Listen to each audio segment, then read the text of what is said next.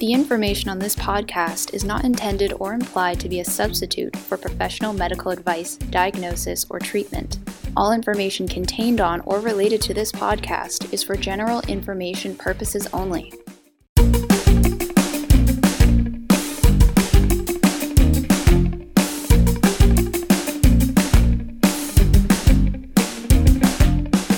Okay, here we are. We're back. Guts and Glory. Lisa, I'm super excited for our episode today. I'm super exciteder than you are. We've got Eric. Not that it's a competition. No, we're here with Eric, who is just phenomenal. And, you know, our topic today is going to be talking about ostomy. And this is something, honestly, we have not touched on in our episodes. And we want to make sure that we're including everybody in the RIBD community. This is Guts And Glory.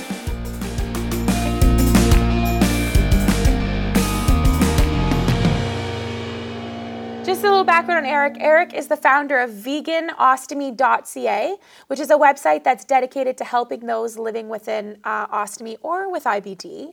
He was diagnosed with Crohn's disease in 2008, and since his diagnosis, he's been on most conventional and alternative treatments without any luck. We've heard this story, haven't we? Yep. As a result of Crohn's disease, he's also developed severe perianal disease, which has also, he could not keep controlled, unfortunately. So in August of 2013, he was left with no choice but to have surgery to remove his entire colon. Wow.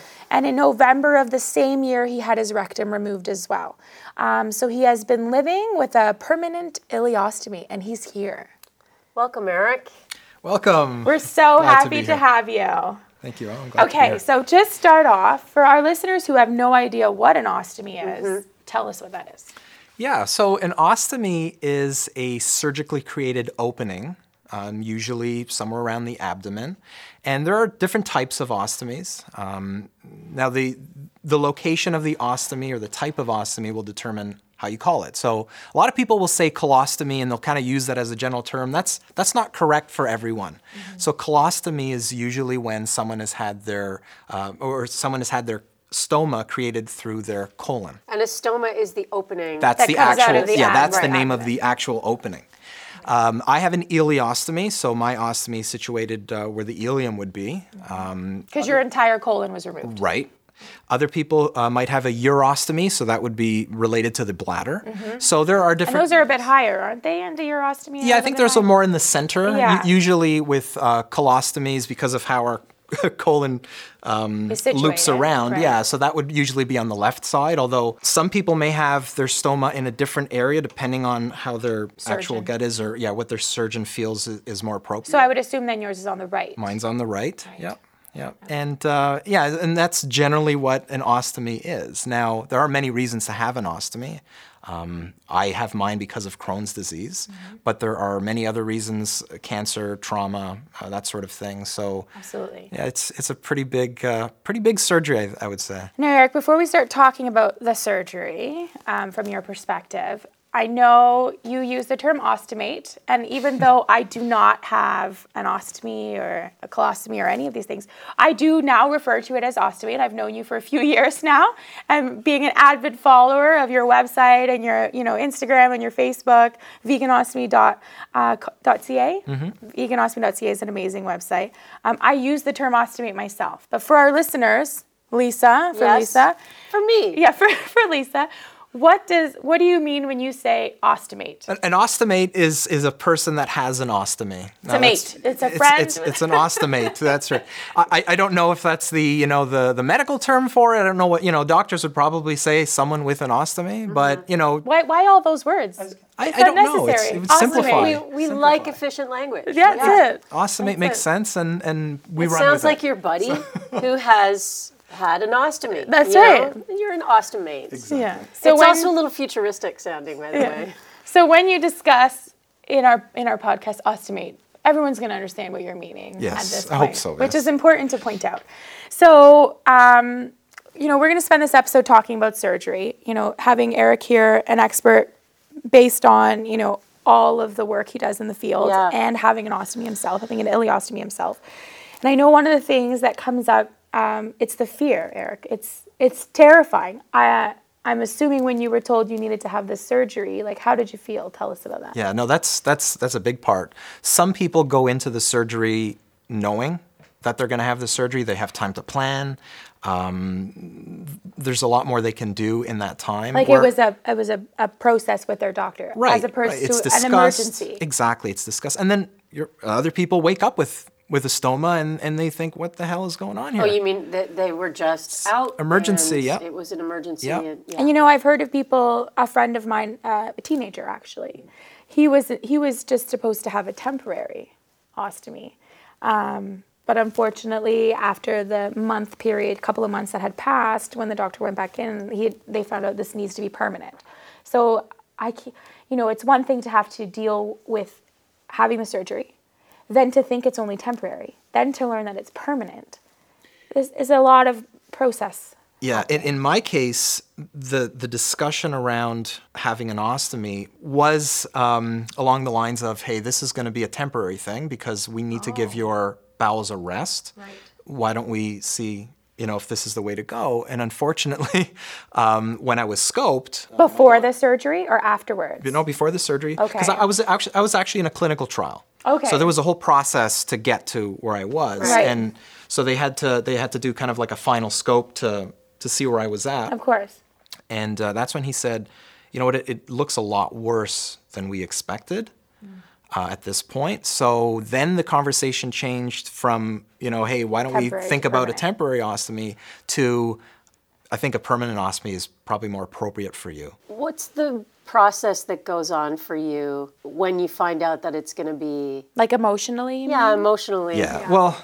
Psychologically. I was probably more devastated hearing that it would be a temporary ostomy. That really freaked me out because I didn't know what that meant. I didn't know, does that mean I'm going to be just bedbound all the time? What does that mean? What does that mean to have an ostomy? This was about 5 years after you were diagnosed? Yeah, so this would have been 4 years ago, but it would have been, years after. And I had never really looked at ostomies as part of an IBD treatment, right? Right. I thought it was all medication. Surgery was kind of like last resort. You don't, but an ostomy was something that was really not on my radar at that point. So when the topic came up, I kind of freaked out. I didn't know what that meant for me. And then I Google. And in one way, Google actually helped me this time because I ran into other people that had an ostomy or have an ostomy, and they were advocating and they were putting up videos, and it was really cool to see. Hey, what do you mean you can do you could play sports now? You can really? go swimming? You can travel? What? Girls wearing fitted clothing with ostomy? Yeah. Yes. You can have a family. You can do all these things. And I thought, well, maybe it's not as bad as what I had in my head, right? So then, as I kind of learned more about it, I just became more comfortable with the idea. And this was before the surgery. So how long did you have then? It was less than 2 months. Because I was in to see a surgeon pretty quick. Pretty quickly, and then it was okay, so when do you want to come in to do this? Yeah. Because by that point, it was pretty severe. And actually, when I was after the surgery, my surgeon had said, you were perforated. So there were issues going on there that needed to be addressed. Right. And Between the colonoscopy and the surgery, in that 2 months that happened? I probably know when it happened because a few days before the surgery, just something came over me and I was in extreme pain. And explain what perforated means for our listeners. What's that mean? Well, it's essentially when your bowel has a hole in it or a tear, something like that. So I can almost imagine that's probably when it happened because it was this pain that I've never felt. And I had been in pain for years. Of course. But this was a very different type of pain, and it was in a spot that was very uncommon for it to be at the time.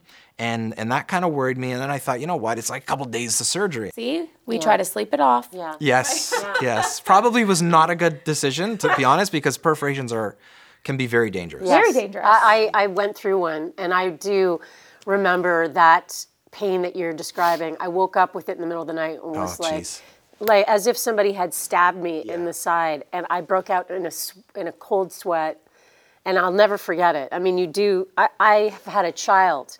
I can't remember that pain, but I can remember the pain of the perforation. Oh my it's God. something else. Very bad. God. And it's nothing like what you've been experiencing, up until that point. Yeah. So you've had 2 months to prepare yourself. So how did you feel emotionally, mentally, going into the surgery? Going in, like the actual day going in. Terrified? No, I was like, man, we're counting the days. We had a calendar. My kids and I set up a calendar. Can you imagine going this with all this pain too? Yeah. Of course I had by that point, I had no quality of life, right? Like my wife had to wheelchair me into the hospital. It was kind of like, this is like enough. So, a month leading up to the surgery, we had a calendar, almost like those Christmas calendars where you kind of get the rings and rip them off. We had one of those going, and it was like a countdown, and we were like, I just can't wait to get in there, Yeah. So by that point, I was like, let's just get this over with. I just want to move on with life, right? But let me just backtrack just a little bit, because before the surgery happens, I went in to see the surgeon. We talked about that. I got to see a stoma nurse at one point, and she kind of explained, here's what an ostomy appliance is. This is what an ostomy bag is.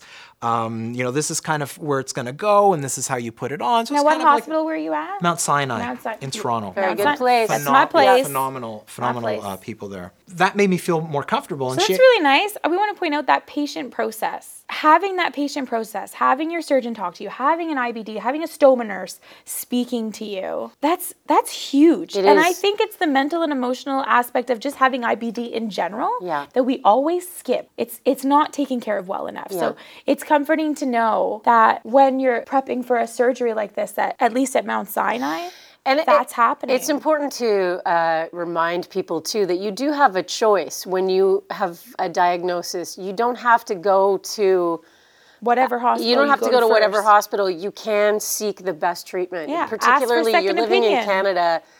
You can get to, it's worth driving in from Oshawa to Toronto to come visit or your closest, a place like Mount Sinai or whatever city you live in. Get to a place where they have expert care. So the stoma nurse comes in and talks to you. She actually gave me like a little sample pack which had a couple bags in there and just some pamphlets and stuff like that. So I actually had a chance to put on an appliance on my abdomen. Without a stoma there. Like a week before the surgery, just to kind of see how it was. Yeah, exactly. Right. So that was kind of fun. Yeah. Showing my kids this is kind of what I'm going to wear and that sort of thing. And your kids were young at the time. They're still young. They were really young, yeah. Yeah, they're really young at that point. They were really young. But so it was kind of fun at that time, this was going to be the new me. Now, I think part of my acceptance was the fact that I knew it was going to be permanent. And I think that more people struggle when they know it's temporary, because then for them, they can't get into that mindset where now I can commit to it, and kind of it's just more of an annoyance, and they don't want to have to deal with it. It's an in-between phase. Exactly. I feel like it's like wearing a cast. I was just going to say that. It's almost like that. You just find it annoying, and it's like, what is this? I'm wasting my summer doing this. Right, but when you have a permanent one, you can move forward with that. Yeah, that's right. You can commit to it, you can move forward, learn all the information, and that information is going to carry you forward for many years. And I would have thought it would have been opposite. I would have thought like the temporary people would be like, it's only temporary. Like, don't worry about some people are towards the end of it. So when they say, like, in 3 weeks I'm going to have a reversal, hallelujah, now it's a big celebration. But up until that time, a lot of the time it's uncertain when you're going to get a reversal or if you're going to get a reversal, right? Because not everyone ends up with a reversal, right? So for our listeners, that's really great to know. Like, you're obviously not alone in these feelings. Yeah. Clearly. Yeah. Did it go through your mind, too, that I'm having the ostomy now? Who knows? In 10 years, the appliances may be different. Everything may be easier. Everything's changing so quickly. Did that give you hope?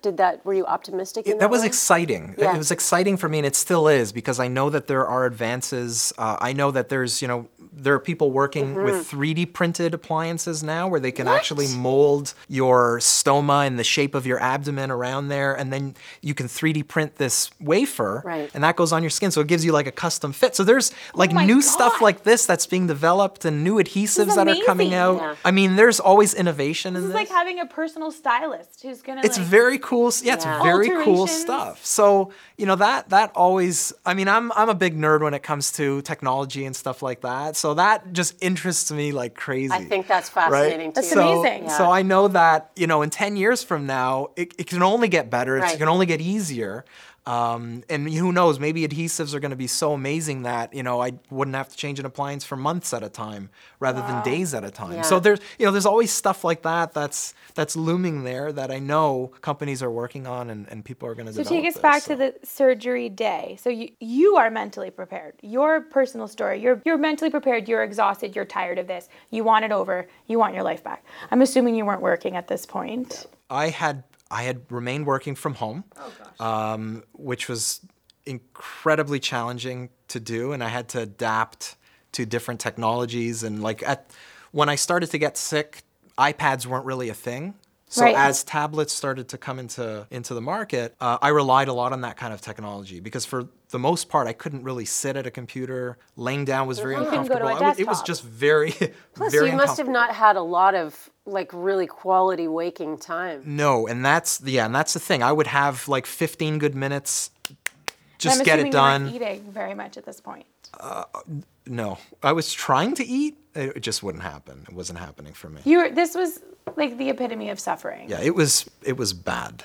I mean, I didn't want my family to be around me. It was very challenging to just live in that space. I was in constant pain, and sometimes the pain would be so extreme, I would have to yell out. Yeah, I have to do that often as well. I have to make noise. I can't tell you why I have to make the noise, but I have to. Mentally, I have to make the noise because it's the only way I know how to deal with the pain. Yeah. I grind so hard, I've broken molars in half. I'm missing a tooth because of pain. I agree with you. Yeah, I would get these spasms in my back, and it was really weird because they went away after the surgery. It was really amazing.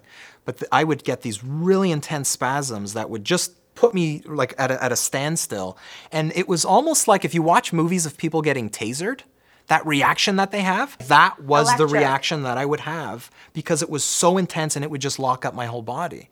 And that went on for a while. And after the surgery, that went away. I wonder if that was referred pain. I learned the concept of referred pain because I had Crohn's disease, but you feel a pain somewhere, but that's not the originating point of it. It's somewhere manifested somewhere else. Yeah. So I wonder if it was maybe when your colon was removed, it took the pressure off. Possibly, because I know that my colon was pretty inflamed and bigger than it should be, and I would imagine it was putting pressure in places that probably shouldn't be putting pressure on. Cow. But yeah, it was just one thing after another. So your wife is wheeling you into Mount Sinai, and you are just hallelujah to this day. Yes, yeah. And I remember that night, we actually stayed at a hotel in Toronto because I didn't want to have to wake up super early because the surgery was at, 7 in the morning or something. It was super early, right? Yeah. So we just stayed at a hotel there, and at 3 a.m. in this hotel, the fire alarm went off. And I just thought, what a perfect kind of summary of this whole situation, right? So it was kind of it can't get any worse. Let's just do this, right? So it was really interesting getting in there. The hospital staff was great. I got to speak with an anesthesiologist. I saw my surgeon before actually going in and being put under. So it was a really great experience, very positive experience, but I just wanted it to be over. How long was your surgery about? You know what? My surgery, I was pretty loopy because of the anesthesia. I honestly don't remember most of that time. Right. And then actually on the subsequent surgery, when they had to remove my rectum, they had to adjust the anesthesia because I think they were overdoing it, and the anesthesiologist explained what was happening, if I can explain it, but essentially they thought I was waking up during the surgery, so they kind of double dosed me. Oh. But that really knocked me out. And even after routine colonoscopies, when I would be put under, I would feel hungover for a week. Yeah, it was a really odd side effect that I had. We had an episode talking about colonoscopies, and I was saying when you wake up and stuff, you need to have someone to drive you home. It's for a week. Yeah, that's intense for me. But so now, if I were to get scoped through the stoma, which is a thing, right? I just say I don't want to be put under at all. I'll be awake through the thing. It doesn't matter. Right, of course. Because then at least I'm clear-minded. I know I was saying on our colonoscopy episode that during flex SIGs, I'll be awake, but colonoscopies, I can't bear the pain. And if they're going through the mouth, you need to knock me out. That's because pretty bad. I will boot you. That's pretty bad. But so I didn't know how long the surgery was, but it would have probably ended sometime early afternoon. So tell me when you are coherent enough. When you wake up, however long that was afterwards, what's that? What is this? So What's I happening? remember probably my first thought and probably the first thing that I had said was like no more Crohn's pains. Like that feeling like I was expecting Was it a feeling or was it pain. just your mental? No, I was expecting pain to be there because I had been so used to it that it just wasn't there. I mean, you're sore from surgery. I was going to say you must have had pain. Oh yeah, obviously because you're cut up and stuff. You're sore from the surgery, but it wasn't the same pain.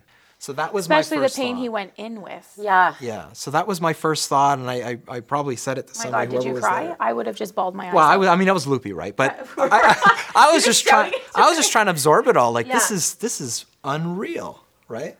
Something that you've grown so accustomed to. You're kind of used to living with the pain, but when the pain is gone, you notice that it's not there, right? But yeah, it was just realizing that, and I thought, man, this is really cool. So what was the pain that you did experience? Because I've met people who have had surgery and they weren't in the suffering that you were at that point.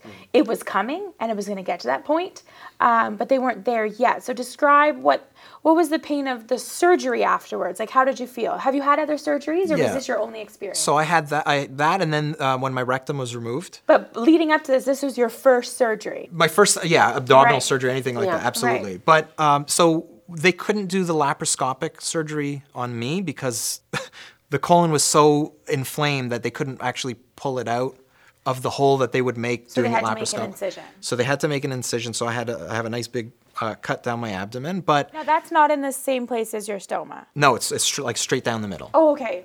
Like through the belly button. Oh, okay. The pains, I would say, would probably be the worst when you were coughing or laughing. Anytime you were engage, those stomach muscles, the muscle spasm. then it would be a very sharp pain. But I wouldn't say it was intolerable, right? It was, nothing like... Not so much pain where the stoma was. Yeah, so I had complications from my incision, so it actually ended up opening up. So that I had to kind of go back and they had to stitch that up again. So that was kind of an annoyance for me, but I was just so happy that I didn't have to deal with the regular Crohn's pains that it was no bother for me. It hurt. Yeah, it was sore. It couldn't do certain bending and movement, but I can't even imagine this. It's so funny. It's not funny, but we talk about this. Chantel and I talk about getting a cold as normal people sick. Yeah. So it was healthy people sick. Normal people pain. Yeah. I mean, not. Right. No, I know. Not everybody's going for surgery all the time, but in that way that you're I can deal with this pain. Because this pain isn't that pain. Yeah. For someone who's never had any kind of illness or anything like that, the surgery would probably be very uncomfortable and painful. But for me, it was a 2 out of 10 compared to what I've experienced. I said this, right? when you live with chronic pain, like me having Crohn's and ulcerative colitis and having ankylosing spondylitis and fibromyalgia and now all this Chiari malformation and an aneurysm in my brain and everything else that's messing up with me recently. I'm sure you've seen it on my social media. Like I have said before in episodes, I don't remember my life before my diagnosis. I remember snippets of my life, I remember being in middle school and elementary school and high school and parts of university and parties I went to and things like that, but it's not associated to an emotion or a feeling. I cannot remember my emotions or my feelings before my diagnosis. I don't know what it's like to not be in pain. And sometimes your pain becomes normal. That sounds crazy. And you don't realize it until you go see a doctor and your doctor starts asking about the symptoms that you're having. And, or you see a new doctor and you tell them, when they were asking me about my headaches and they said, how often do you have headaches? And I said, daily, every couple of hours. And he kind of stopped and was like, you're having headaches all day long, all the time? And I was like, yeah, so... And he's looking at me as if to say, this is not normal. It's not until somebody tells you, what you're going through is not normal that you're yeah. Of course it's not normal, shit. Yeah. But I don't realize that it's not normal because it's been 11 years. Yeah, absolutely. So I hear you when you say, my pain before was, I love when they ask you, what's your pain on a scale of 10? Lady, really? It's an 11. It's funny, actually. Funny or not, I don't know. But you're sent home usually with painkillers, and I think they had sent me home with morphine or something. I didn't touch them. I was so used to having high pain that it was kind of why would I even? I don't need to dull this. Before you went home. So I think they had me in for, I believe, 5 days, which is a little longer than usual for that kind of surgery. That's because your incision? No. So they want you to have an active stoma before you leave the hospital. Which means you need to be going to the bathroom. Yeah, the stoma has to be outputting something. So you need to be eating. You need to be eating. Solids then. What's coming out of you has to preferably be less than what you're taking in. So fluids, they have you measure like the quantity. Right, which makes sense. They want to see if you're absorbing. Right. So for me, my stoma was too active. It was too active. Okay. So they wanted to make sure that, I could slow that down either through eating or whatnot. So now that would be an indication that your small intestine is not doing its part? No, that's just a risk factor for like dehydration and stuff like that, because you don't want to be losing more fluids than you're. So you were on a special diet then? So, well, I was on whatever I could eat then. Oh, right? They didn't give you specific, which is so rare, right? They do, but I mean, I couldn't eat anything up until that point. Right. So they do have like a post-surgery diet plan, which is, very low fiber, that sort of thing. Of course. Like mashed potatoes, that sort of thing. Yeah. Love potatoes. So they had me on that, and what's funny was the thing that got me to slow down the output was potato chips. Oh my, we talked about potato chips. Yeah. Whenever I flare and they allow me to eat, so my first thing I could eat was a cracker. I licked it and bit the corner. It was the most amazing moment of my life after almost 6 weeks of not having anything by mouth.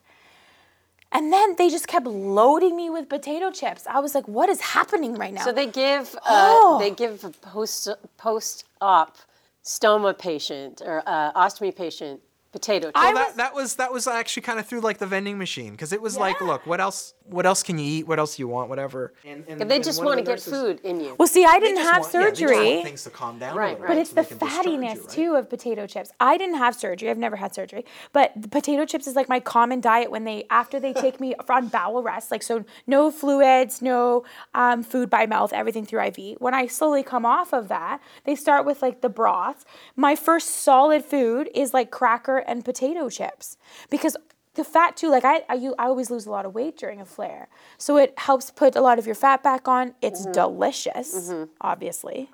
So I'm just gonna eat it. Well, that's the thing. It's like the perfect food for an ileostomate after surgery, because and I tried to justify this by making it a positive thing, even though potato chips aren't healthy or good for you, but if you think about it, they're high in sodium, which is something ileostomates need. It's going to help absorb a lot of your fluid. Yeah, because you're losing a lot of sodium through the stoma because your colon isn't there to reabsorb it, right? They tend to be fairly high in potassium, which is good because it balances out the electrolytes. They have calories, which you're going to need, right? Absolutely. They slow down your output. They're easy to digest. I mean, it's like a perfect food if it wasn't so unhealthy. All hail potato chips. Thank you, potato chips. So that was one thing that I didn't mind having after surgery. For several weeks, and fries was another thing that I really enjoyed, because that slowed down the output, and I could justify having unhealthy food. Earlier in this, I love potatoes. I love potatoes. Yeah.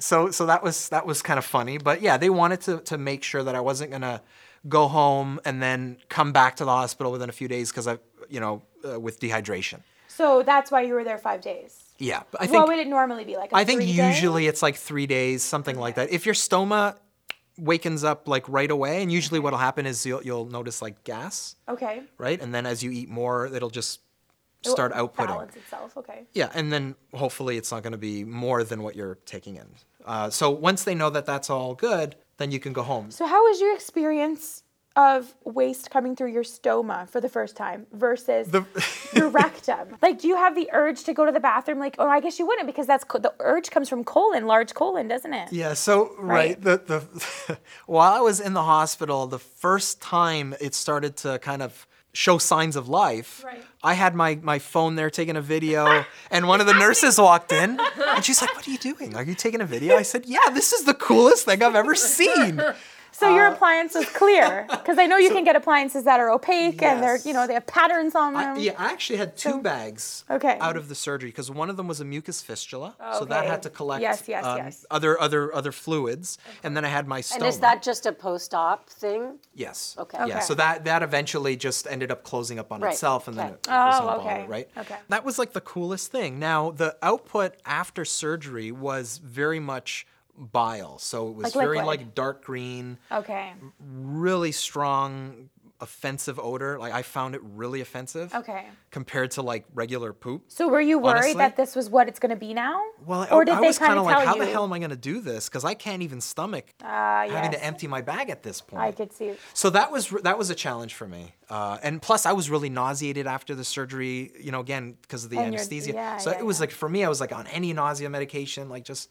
But it wasn't really doing much. So one of the stoma nurses had introduced me to like deodorants, right? Pouch deodorants, room sprays, that sort of thing. So you were noticing the smell even before you emptied? No, only when emptied. Only you when shouldn't you notice empty. any smell normally. It captures everything. Yes. Okay. But when you go to empty it, especially because it was kind of like a high volume, well, I guess like it's a lot of essentially bile, like going and to it the was- bathroom as well, Yeah. right? Like you. Yeah. And your... Yeah, so that was kind of off-putting to me, but things changed as, I became started more normal. being able to eat more and things, kind of balanced out, and then Can I there's ask, no bile. is the bile a product of the surgery, or is it a product of the absence suddenly of the diseased intestine? Yeah, so like our bodies produce bile. I think it's like to digest fats, to break is. down fats, That's right? exactly what So it's when for. you don't have a colon there, there's a lot of footage that the bile Right. isn't being like reabsorbed and this and that. And it's being kind of like just concentrated. all coming out right at the entry point, Right. and it's like in its purest form, Right. right? Now, as you eat, that kind Gets of better. it kind of 'Cause gets it- mixed up and yeah. whatever. So you don't notice it. Like I don't notice that anymore. But if I were to fast, then I'll notice the bile It'll come back again. starting to come until out. you start to eat. Yeah. So So do you feel waste being eliminated as you would feel waste being eliminated from your rectum? most of the time, no. Okay. Sometimes, yes. Okay. Now, it depends. For me, it depends on how thick the output is, right? But this is like going to the bathroom. Like if you go and eat like Yeah. tacos, spicy food. Yeah, it kind of is. It's And probably then- not as satisfying. Like you're feeling right. It is. We're really getting I'm real. so glad you said that It's because not as sometimes going to the satisfying as bathroom going is to the very bathroom. satisfying. Like thank God I feel amazing. I've just lost all this stuff. But there is a feeling there. Now, our stoma actually doesn't have any nerves that can feel. So I can touch my stoma and I wouldn't know that I was touching my Oh stoma. my goodness, I did not know that before. Is that stoma or is that intestine related? Well, your intestine wouldn't have those nerves, right? it's And just a muscle, stoma is right? essentially an intestine flipped Folded inside over. out. Right.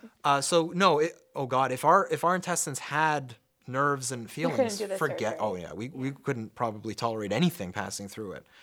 So when we feel pain from IBD, that's because the linings, all those layers that don't have nerves, are like basically eroded away and ulcerated, and it gets to parts that do have nerves, and that's what hurts. Or there's just the inflammation pressing on other organs. Like I've had my intestine swollen so much that I was putting pressure on my pancreas and my Yes. kidneys. And Yes. That was causing me the pain. Yeah, but the stoma itself doesn't have any nerve endings. So if you have like loose or liquid output, you don't really feel it at all. Now you may hear gas or feel gas, and a lot of people experience that. fart, you mean? Yeah, like a fart. Okay. So that you notice, you hear it and you notice it. But as Normal. far as like going to the bathroom, you don't really feel that. At least I don't, 90% of the time. So you sort of are missing a little bit of that satisfaction, feeling good after a good Right, one. Yeah. right.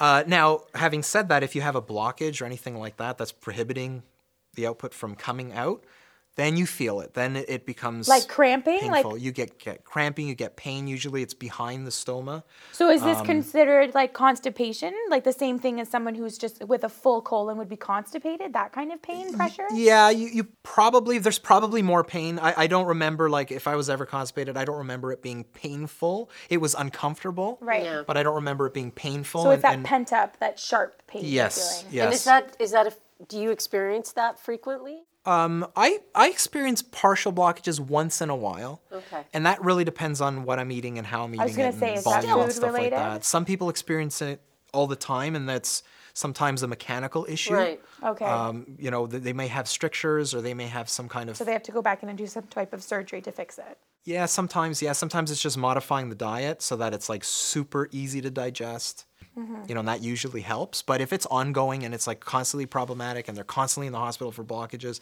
then they may have their stoma revised. Right. And that sometimes helps, right? And you haven't had that? No. You've had... My stoma's been functioning the way it should, so...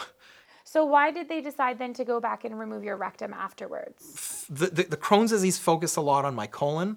Your but- large colon. Yes. Yeah.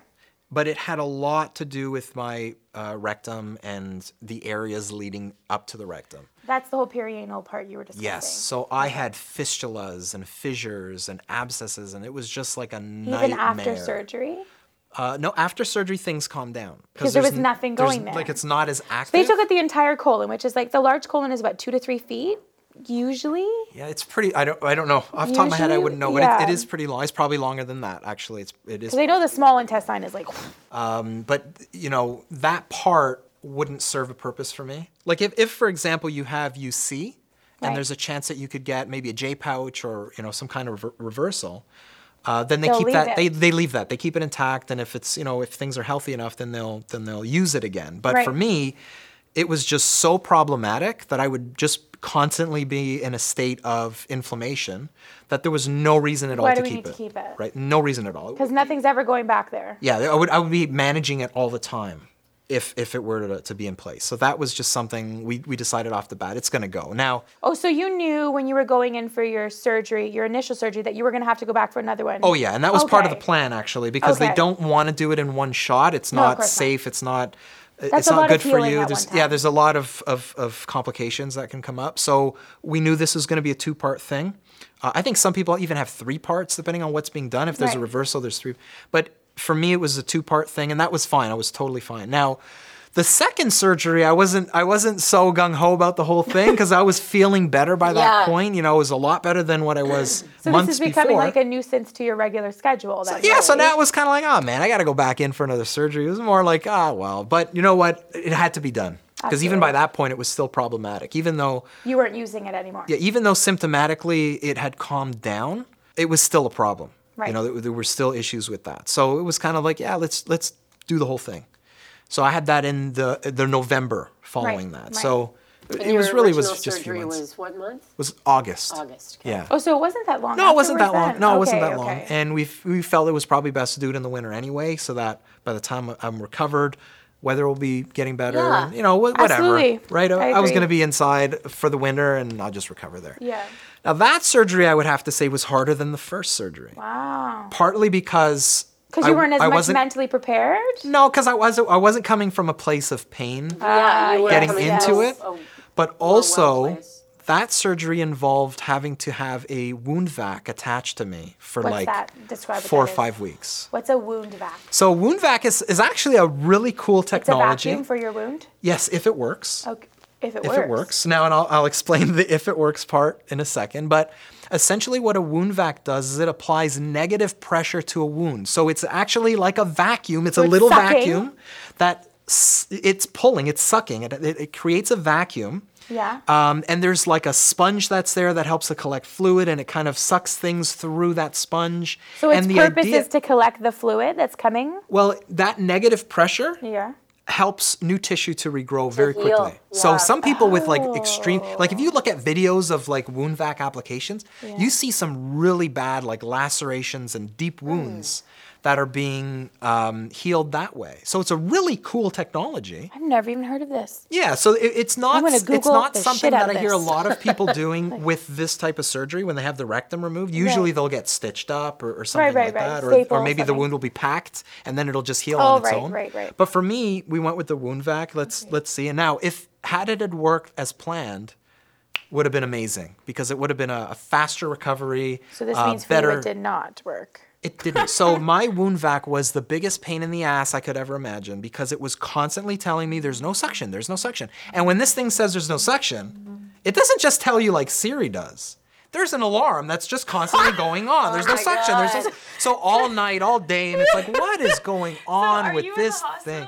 No, so I actually had nurses coming to tend to the wound. They would change the dressing for it and stuff like that. And I would constantly when your IV machine starts beeping in the hospital, the nurses are but 10 times worse. And it was so annoying because it would make noises when it was oh my God. I was just, what is going on? This can't be right.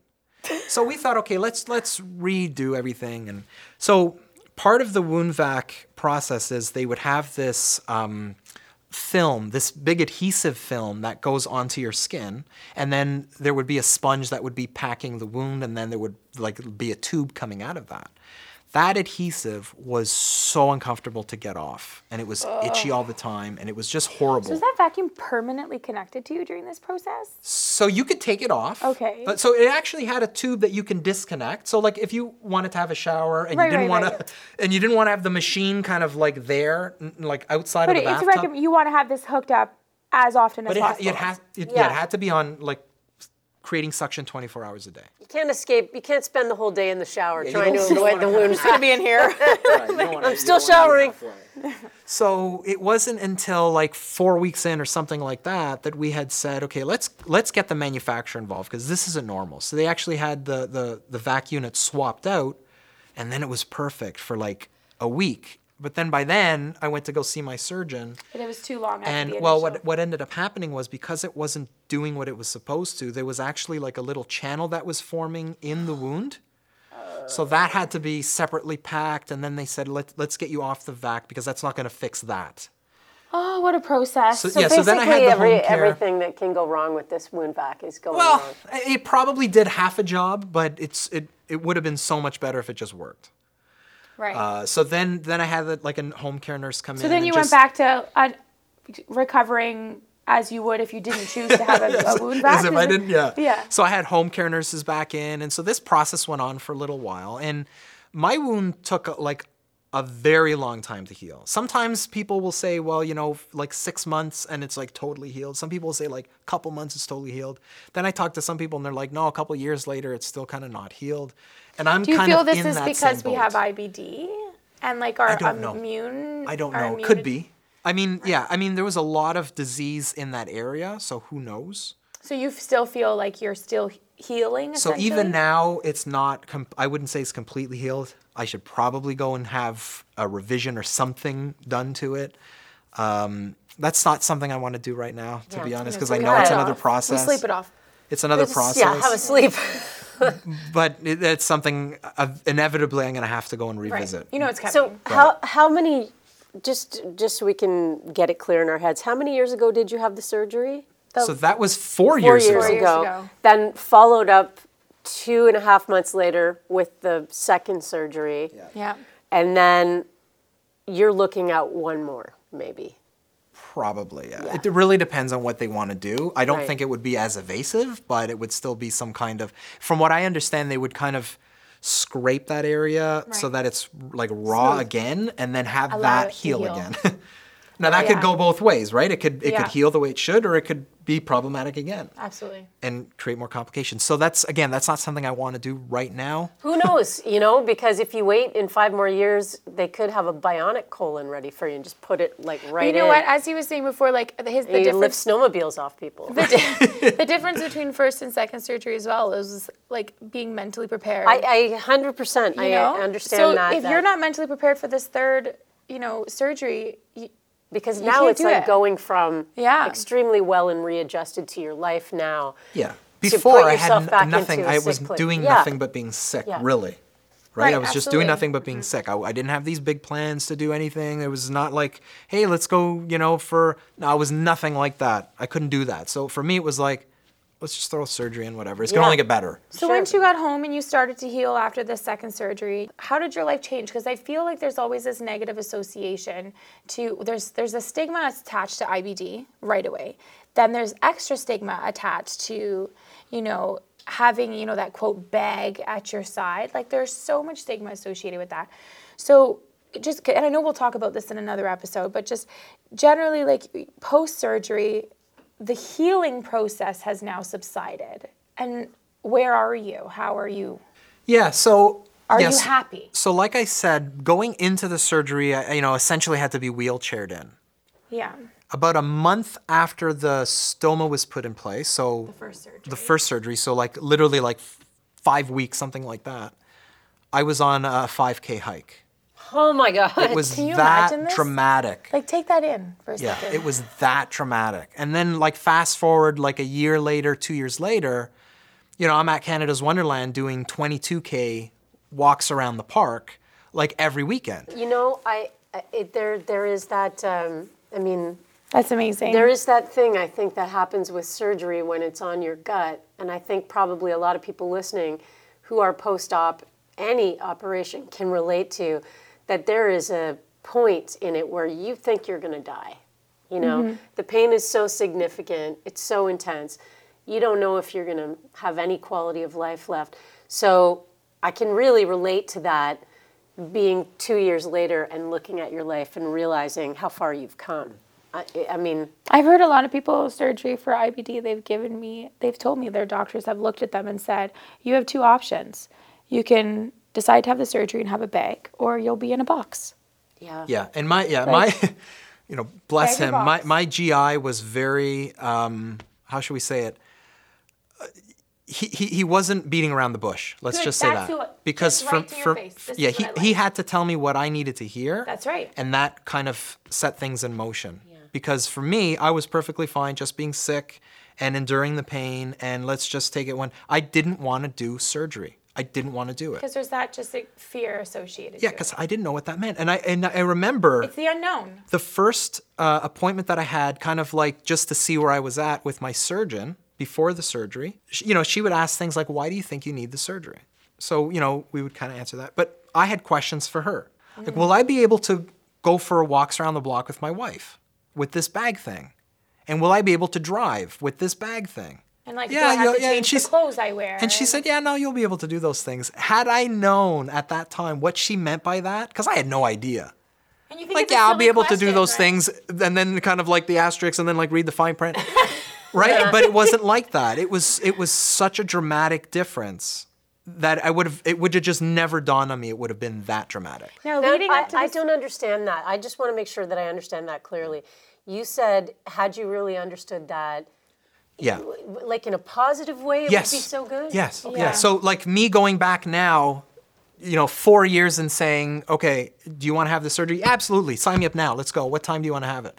I would have been so ready to do it right then and there. Yeah. Right. But, when you're going through the patient experience, that's not the first thing on your mind. Not. The first thing on your mind isn't, let's go get surgery. We have to learn the hard way in that. You have to go through the steps. How much is my normal going to be changed? Yes. How much am I going to wear the stigma of a post-op patient? Yeah. And it wasn't even that. For me, it was, can I do this without medication? Can I do this without having to resort to going on a biologic? Can I do that? So that was kind of like I had to go through that process. So were you taking medication leading up to the surgery? Yes. And post-surgery, are you taking medication? No.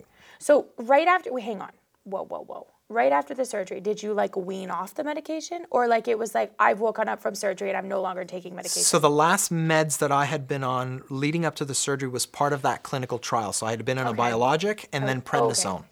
Oh, prednisone. Actually, it was prednisone, then the biologic. Prednisone. But prednisone, that's a whole new topic, but prednisone had such severe side effects for me. Me too. That I said I will never go on it again. I don't care exactly if it saves my life. I will not go on it again. Yeah, me too. So when we were kind of having the conversations after the trial and kind of talking about the surgery, I said, let's be real here. You can put me on experimental drugs, right? I know you can put me on some off-label stuff. Is it going to do anything for me 6 months down the road or a year? Are things going to get better to the point where surgery is going to be totally avoided? And the answer was really no, it's not. You're just going to delay it for me because my colon was so bad. The perianal disease was so, out of control. There was so much damage there that even if we stopped the damage, it would still be there. The damage was already done. Yeah. So for me, it was kind of like, okay, do I want to just prolong this another 3 months to, let's say, 6 months at best on an experimental drug that who knows might have other side effects? I just didn't want to do it. At that point, I was tired. Your colon went past the point of I was tired. So let's explore surgery. So when you woke up, you didn't have to take medication after this. That was it.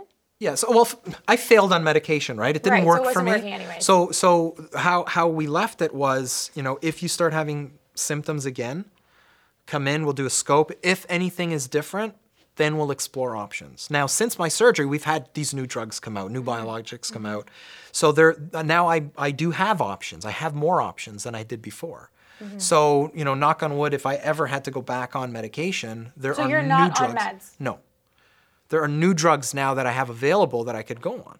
Lisa and I, by the way, when Eric just said that he was not on meds, we just looked at each other with this amazing it's amazing. I mean, it really is incredible to think that the body can do such incredible healing. You know, to get back the quality of your life. Like, I'm sitting looking at you right now. I would never guess that you were an ostomate. I would never guess that unless I knew you. So, like, to see this quality of life and know that you're medication free, it's very encouraging. I mean, we'll put a picture with the three of us on our Facebook page. But I mean, congratulations. Do you still, just before we close, you know, do you still feel like you have, I know you say you sometimes have complications with the stoma in terms of blockages. Do you still feel like you are having IBD-related flares? Yeah, well, that's the thing. So probably for 2 years, 3 years maybe after surgery, it was always in the back of my mind, like, hey, this is temporary. Right. It may be a permanent stoma. Like the disease will come back. But this is probably just temporary because there are risk factors, right? Especially with Crohn's disease. People with UC have better luck, but that's not to say they're completely trouble-free. Like, you know, they never have to worry about anything like that. I have friends who've had a stoma or have a stoma or have a J pouch and have UC, and they still have problems because of IBD through extraintestinal manifestations and that sort of thing. But Crohn's disease is so insidious in how it attacks the body. I was very lucky that it was only going after my colon. It's so specific. Yeah, well, for me, it was only going after the colon. It didn't affect my small intestine. It didn't. Now, I had extraintestinal manifestations in my mouth and things like that on my skin. But fortunately, my small bowel was spared. None of that was involved. But there's always a risk factor there with Crohn's disease. So even after your surgery, you've discovered, for you personally, that your extraintestinal manifestations have went away? You don't get ulcers in your mouth anymore. You don't have the skin boils and blisters and like. Not the way I did. I did have joint pains for some time. Right, which is definitely IBD. Yeah, that is. I had joint pains for quite some time. Afterwards. Yeah, and you know, even still, I may have some problems like with my back, where I feel like a back spasm, almost like what I had before. But then, you know, kind of like, let's rest this out and it'll go away kind of thing. But I mean, there's no gut there, so I don't have those feelings anymore. Right. You know or those I mean? symptoms. Those symptoms anymore. Right. But again, it's always in the back of my mind that this could come back. So your life now is clearly a 180 as to what it was, you know, pre-surgery.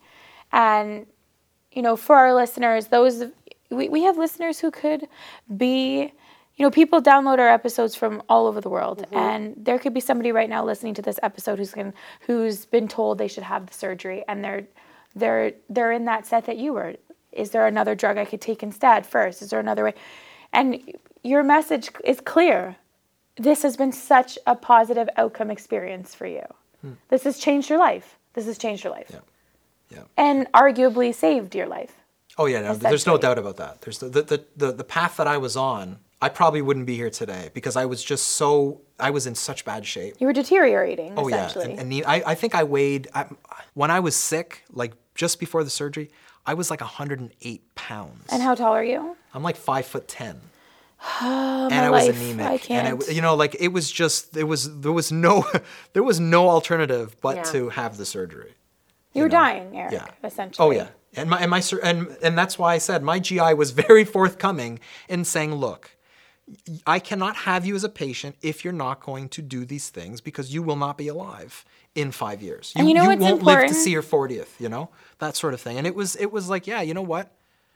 I see that now, you know, I really do. And I think what's important too to point out, you know, not everybody may get to the point that Eric was at before he had his surgery, but like the message that should be taken here is don't let yourself get to that point. Yes. Yeah. Like if you are given the advice from a medical doctor that, you know, you should have this surgery, there is that fear associated to it, but really do try to move forward in a positive way and just like listen to Eric's story, you know, go to his website, veganostomy.ca, go get online, go to Facebook pages and just hear the stories of people who have had surgeries and whose lives have turned around. Yeah. Before they've gotten to a point where it's so awful. Eric, one thing you have to say about your life right now is how would you describe your day-to-day? Well, I have a life now, you know, I have a life. Would you use the word normal? that word? Would I use normal? Probably. I mean, there. That's so huge. It's just like having a wheelchair or something like that. I have to still manage my appliance. I still have to pre-plan things. There are still things that get in the way because of it. But nothing compared to before. But I mean, I can go out with my family now. You know, I can go and get groceries now on my own, whereas before it was like not possible. Mm-hmm. You know, what's your optimism and hope factor at, like, for the rest of your life now? Well, you know, knowing that things can only get better as far as appliances go and medical technology and even medication. If it comes to that and I have to get back on medication, I have at least hope that things are going to be so much better down the road. So for me, it's very optimistic in that sense. You know, it's very optimistic in that sense. Now, I do want to bring up one point. I know before we close here, I was very lucky to have the care that I had at Mount Sinai and the follow-ups and that sort of thing. I run into a lot of people who message me from all over the world who don't have access to any information when they get out of the hospital, and it's shocking that they literally are left to they leave the hospital. That's and it. They don't even know how to change their appliance, manage their appliance, what to eat, things like that, post-surgery. And it's very scary that people have to go through that. So I would say, they have to advocate for themselves, and they might not even know to do that. Yeah, I would say if you're looking at the surgery and you don't have like an amazing hospital, find stoma nurses in your area. I know there are teleservices now that you can speak to. It's terrible that you have to do all of this personal advocation. But you have to do it. You have to do it. And it's out there. If you find it, you can find it. Yes. And I say all the time, knowledge is power. Yeah. Get yourself equipped. Their doctors are not going to line everything up for you. Yeah. You've got to do it. And at the very least, if you don't have access to a nurse, if you don't have access to like a top level hospital, find advocates who can at least explain what things are, you know. And a lot of the content that I create is kind of like beginner's guides, right? Like what does this accessory do? What does this apply?